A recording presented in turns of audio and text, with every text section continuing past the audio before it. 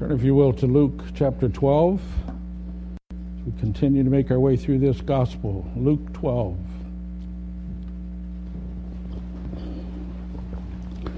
We'll look this morning at verses 49 down to 59, the last part of the chapter.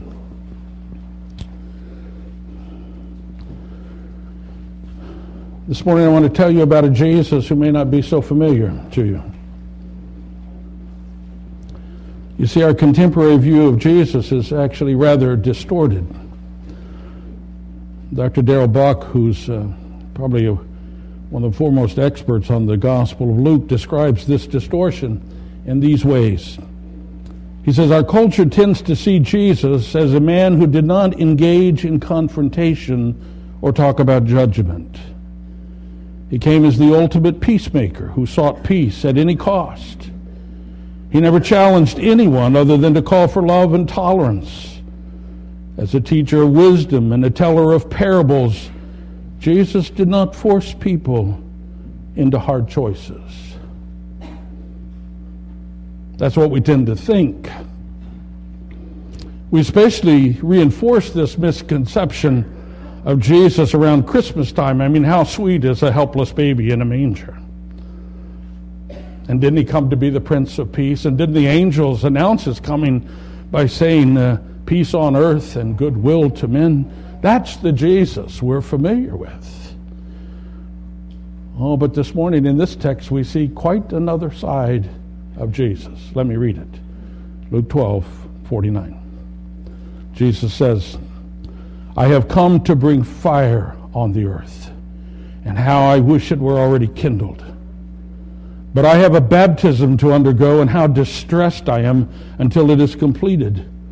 Do you think I came to bring peace on earth? No, I tell you, but division. From now on there will be 5 in one family divided against each other, 3 against 2, and 2 against 3. They will be divided, father against son, and son against father, mother against daughter, and daughter against mother, mother-in-law against daughter-in-law, and daughter-in-law against mother-in-law. He said to the crowd, when you see the cloud rising in the west, immediately you say it's going to rain, and it does. And when you see the south wind, when the south wind blows, you say it's going to be hot, and it is. Hypocrites, you know how to interpret the appearance of the earth and the sky. How is it you don't know how to interpret the present time? Why don't you judge for yourselves what is right? As you are going with your adversary to the magistrate, try hard to be reconciled to him on the way, or he may drag you off to the judge, and the judge turn you over to the officer, and the officer throw you into prison. I tell you, you will not get out until you have paid every last penny. In these verses, I think we learn 3 main things. At least I have 3 points we're going to hang this on. The first is this. Right out of the beginning of our text, Jesus came to bring fire upon the earth.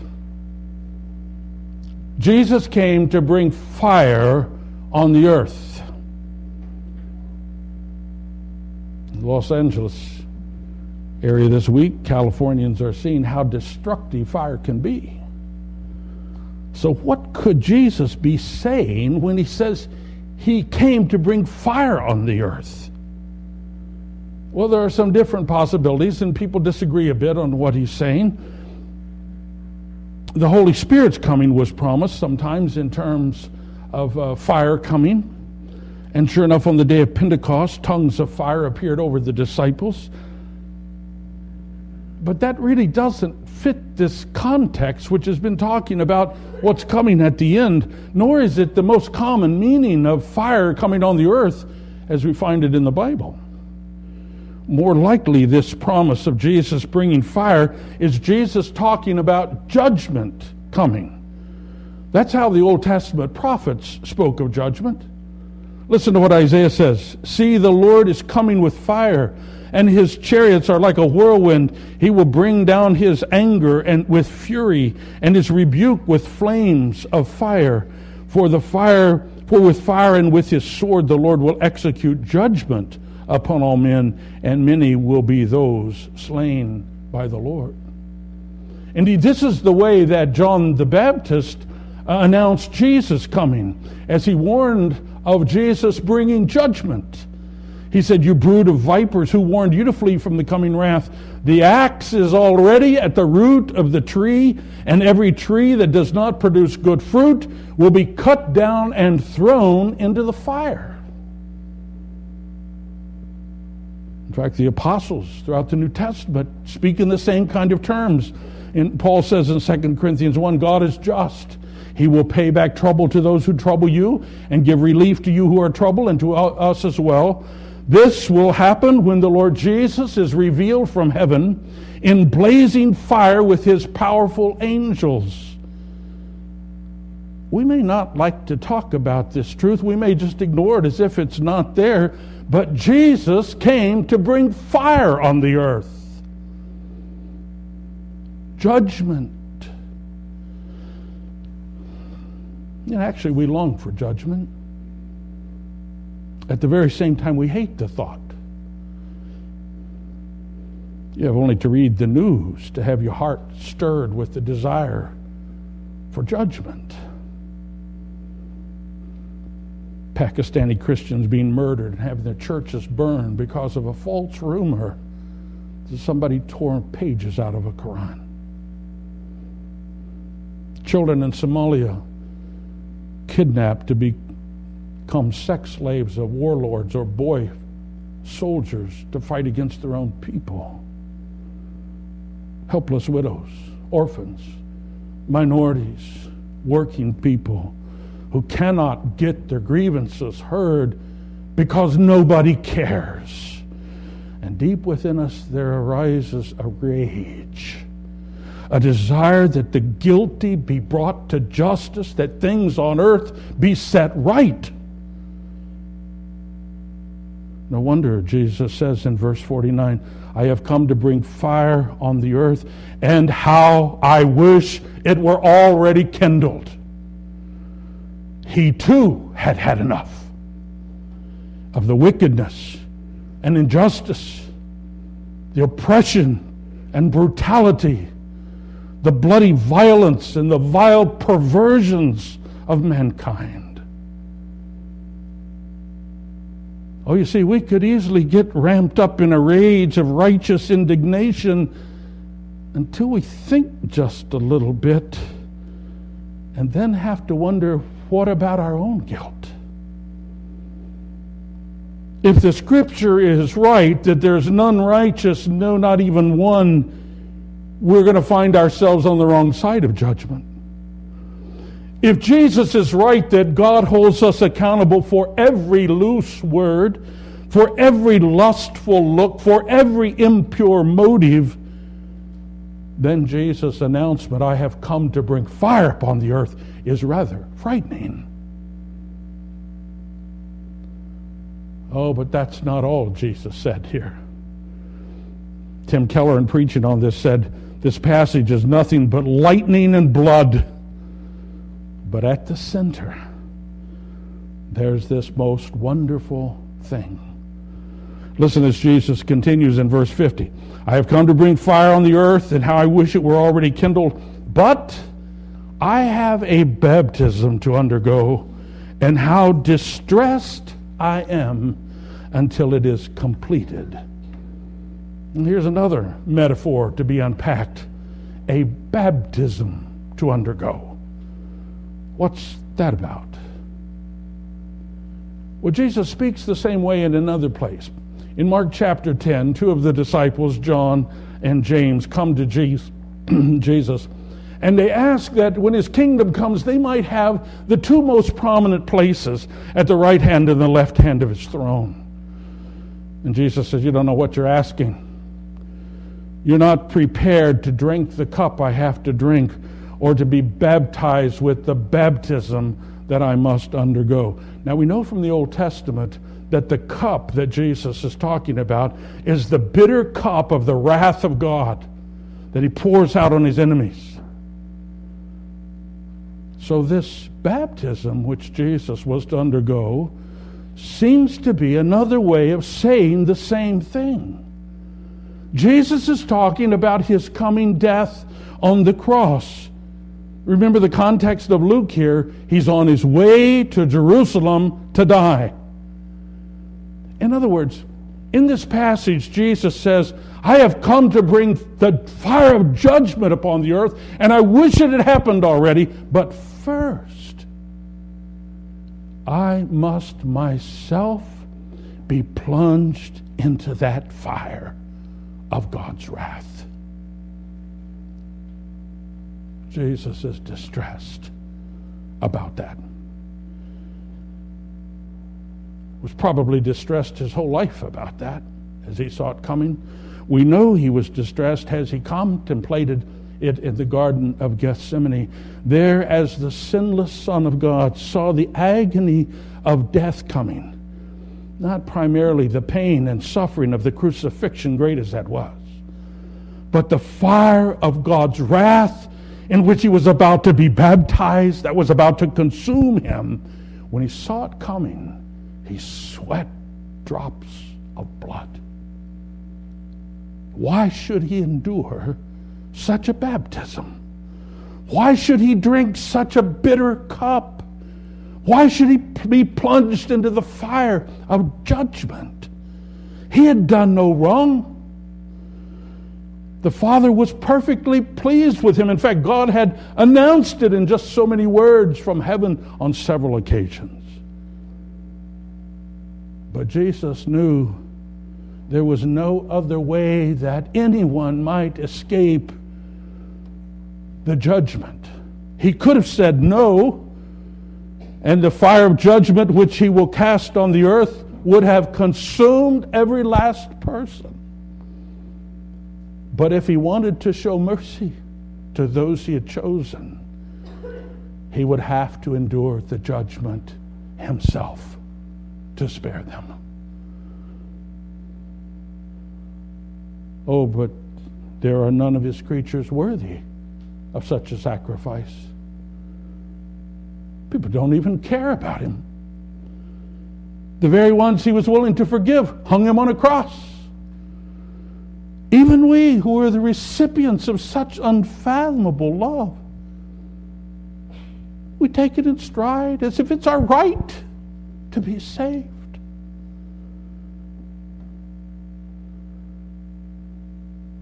Dear people, we hear such drivel about Jesus.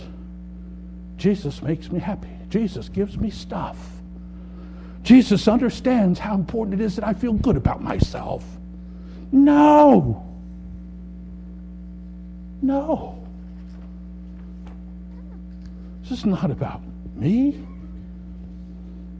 This misses the point. Jesus came to bring fire upon the earth, but in anguish of soul, out of pure mercy and grace which we could never repay, he walked into the furnace of God's wrath that we might be spared. And can it be that I should gain an interest in my Savior's blood? Died he for me, who caused his pain?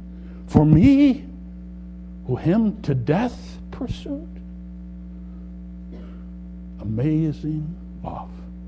How can it be that thou, my God, should die for me? Oh, but Jesus has more surprises for us here, which brings us to our second point. Jesus came to divide us. Jesus came to divide us. Look at verse 51 again. Do you think I came to bring peace on earth? No, I tell you, but division. Here we go again. This is not the Jesus we normally hear about. Doesn't Jesus just want everyone to get along? Jesus didn't go about causing trouble and division between people, did he? That's exactly what happened. Unlike what we might think, Jesus was not a chameleon who just kind of conformed to everyone's expectation to make everyone happy. Everywhere he went, his teaching and his miracles and his claims about himself forced a division between people. When he healed and cast out demons, people either believed that he did great wonders and praised God for him, or they rejected him as an instrument of Satan. When he spoke of his relationship to his Father and his kingdom, people either acknowledged his lordship and followed him, or they huddled together to plot to kill him. Jesus divides. But nothing has brought division between people like the gospel of his death and resurrection. For some, this is the answer to our guilt, our sin. This is a way of reconciliation to God. This is our hope for new life. This is nothing less than eternal salvation. But for others, why, to accept this gospel would be an admission that all my righteous efforts are somehow not enough. It would be a denial of the efficacy of my great and deep, long religious tradition. It would be a de facto admission that there is a God who will judge and that I'm undeserving of anything but judgment and condemnation.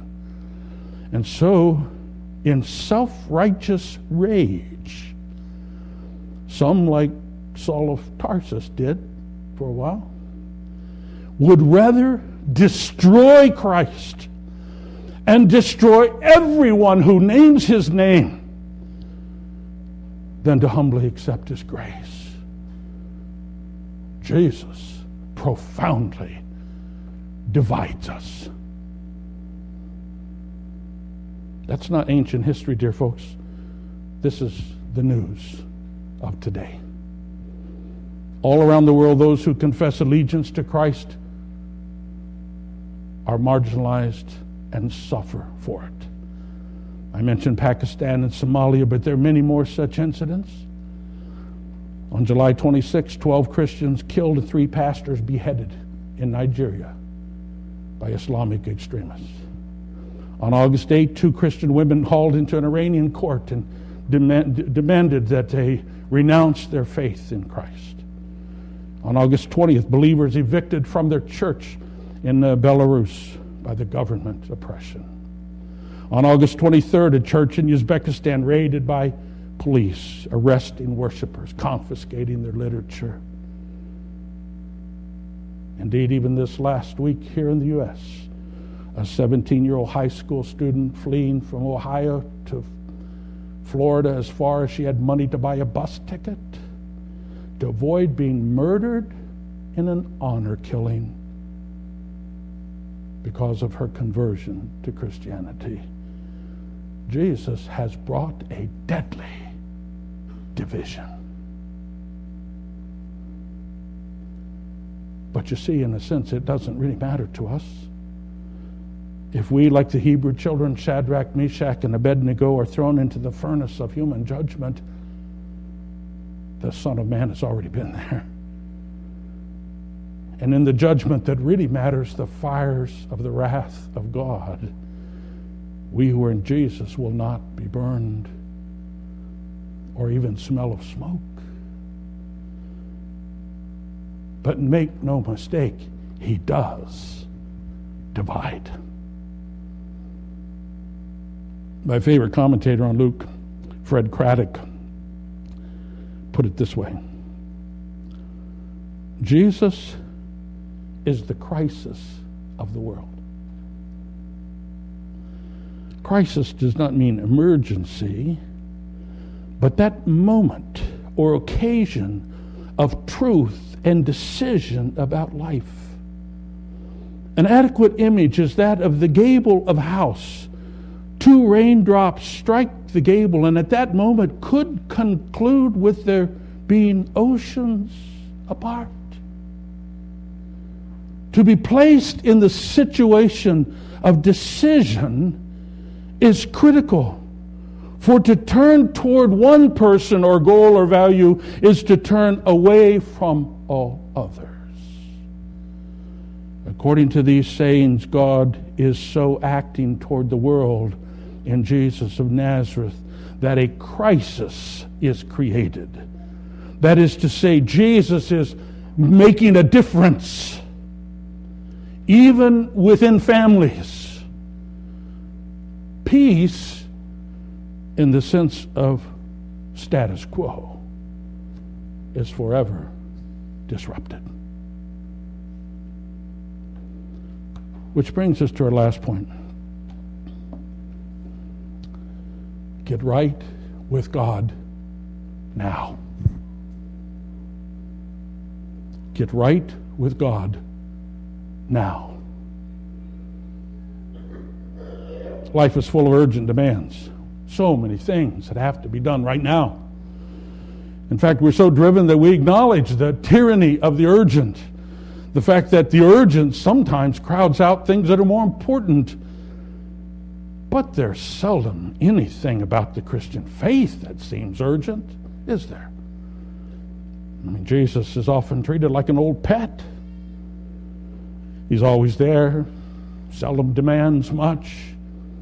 Happy if we can give him a couple of moments of attention, throw the ball for him a couple of times when we have the time. No, not the Jesus of this passage, folks. He speaks with urgency.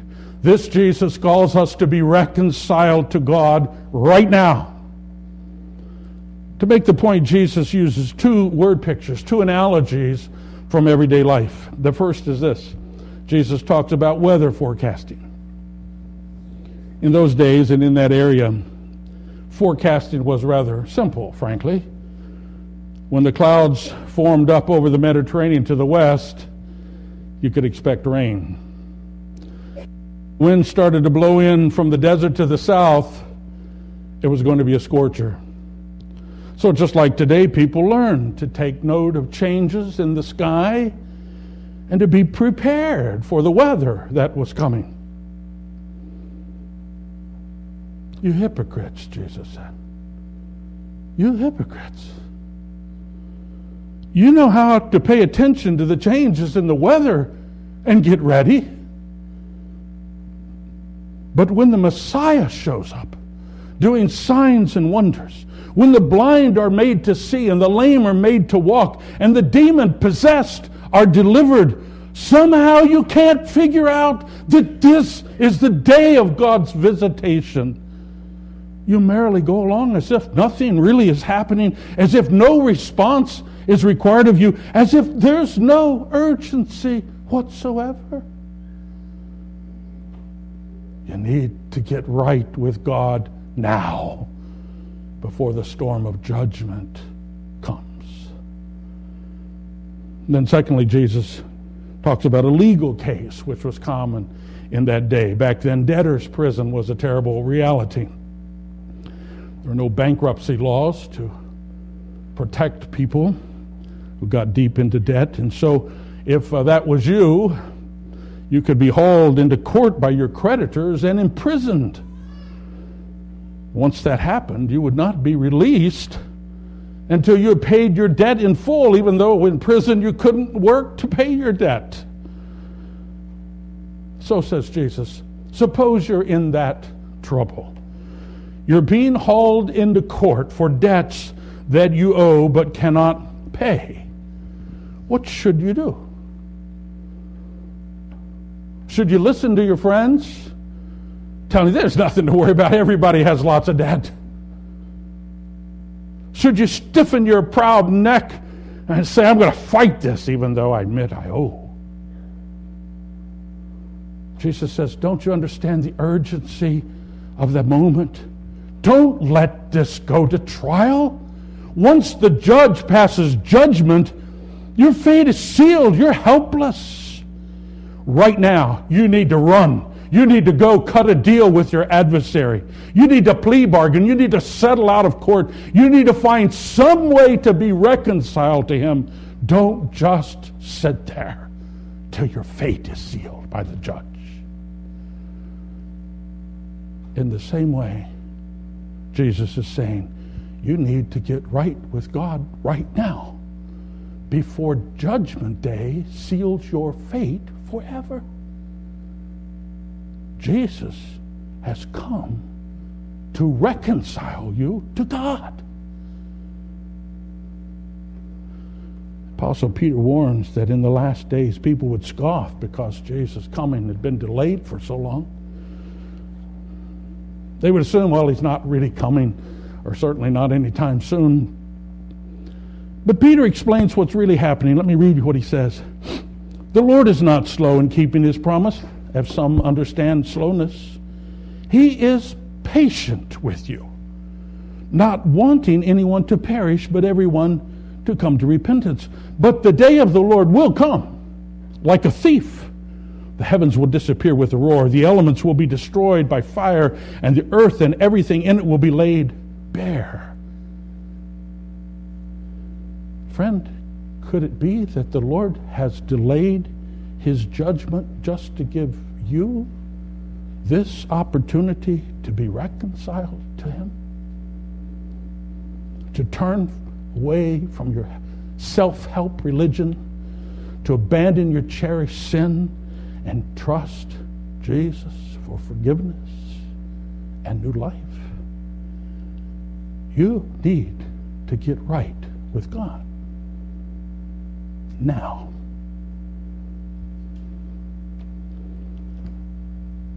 Observing many of the Christians we encounter today, we might wonder, why do they seem so unconcerned about the blatant sin in their lives? Why do they seem to take so lightly matters of faith and worship? Why do they seem indistinguishable from the world in the way they think and the things they do? Why is there no sense of urgency about their faith? Well, perhaps it's because they don't really know the Jesus of this passage. Jesus who came to bring fire on the earth. Jesus who willingly was immersed in that judgment fire that we might be saved. Jesus who makes a difference between his followers and the rest of the world. Jesus who is coming again to judge the living and the dead. Jesus came to bring fire on the earth, judgment which he first endured in our place. Jesus came to divide us. Even before Judgment Day, we are either with him or we are against him. There is no neutral ground. So today, with the utmost urgency, he calls us to be reconciled to God while there's time. Amen. Let's pray.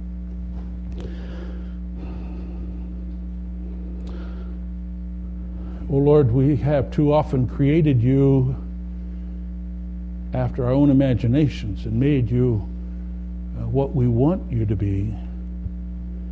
And we've underlined all those wonderful promises in your word that speak comfort and sweetness to our souls. And we probably didn't underline this passage that talks about judgment and urgency and division.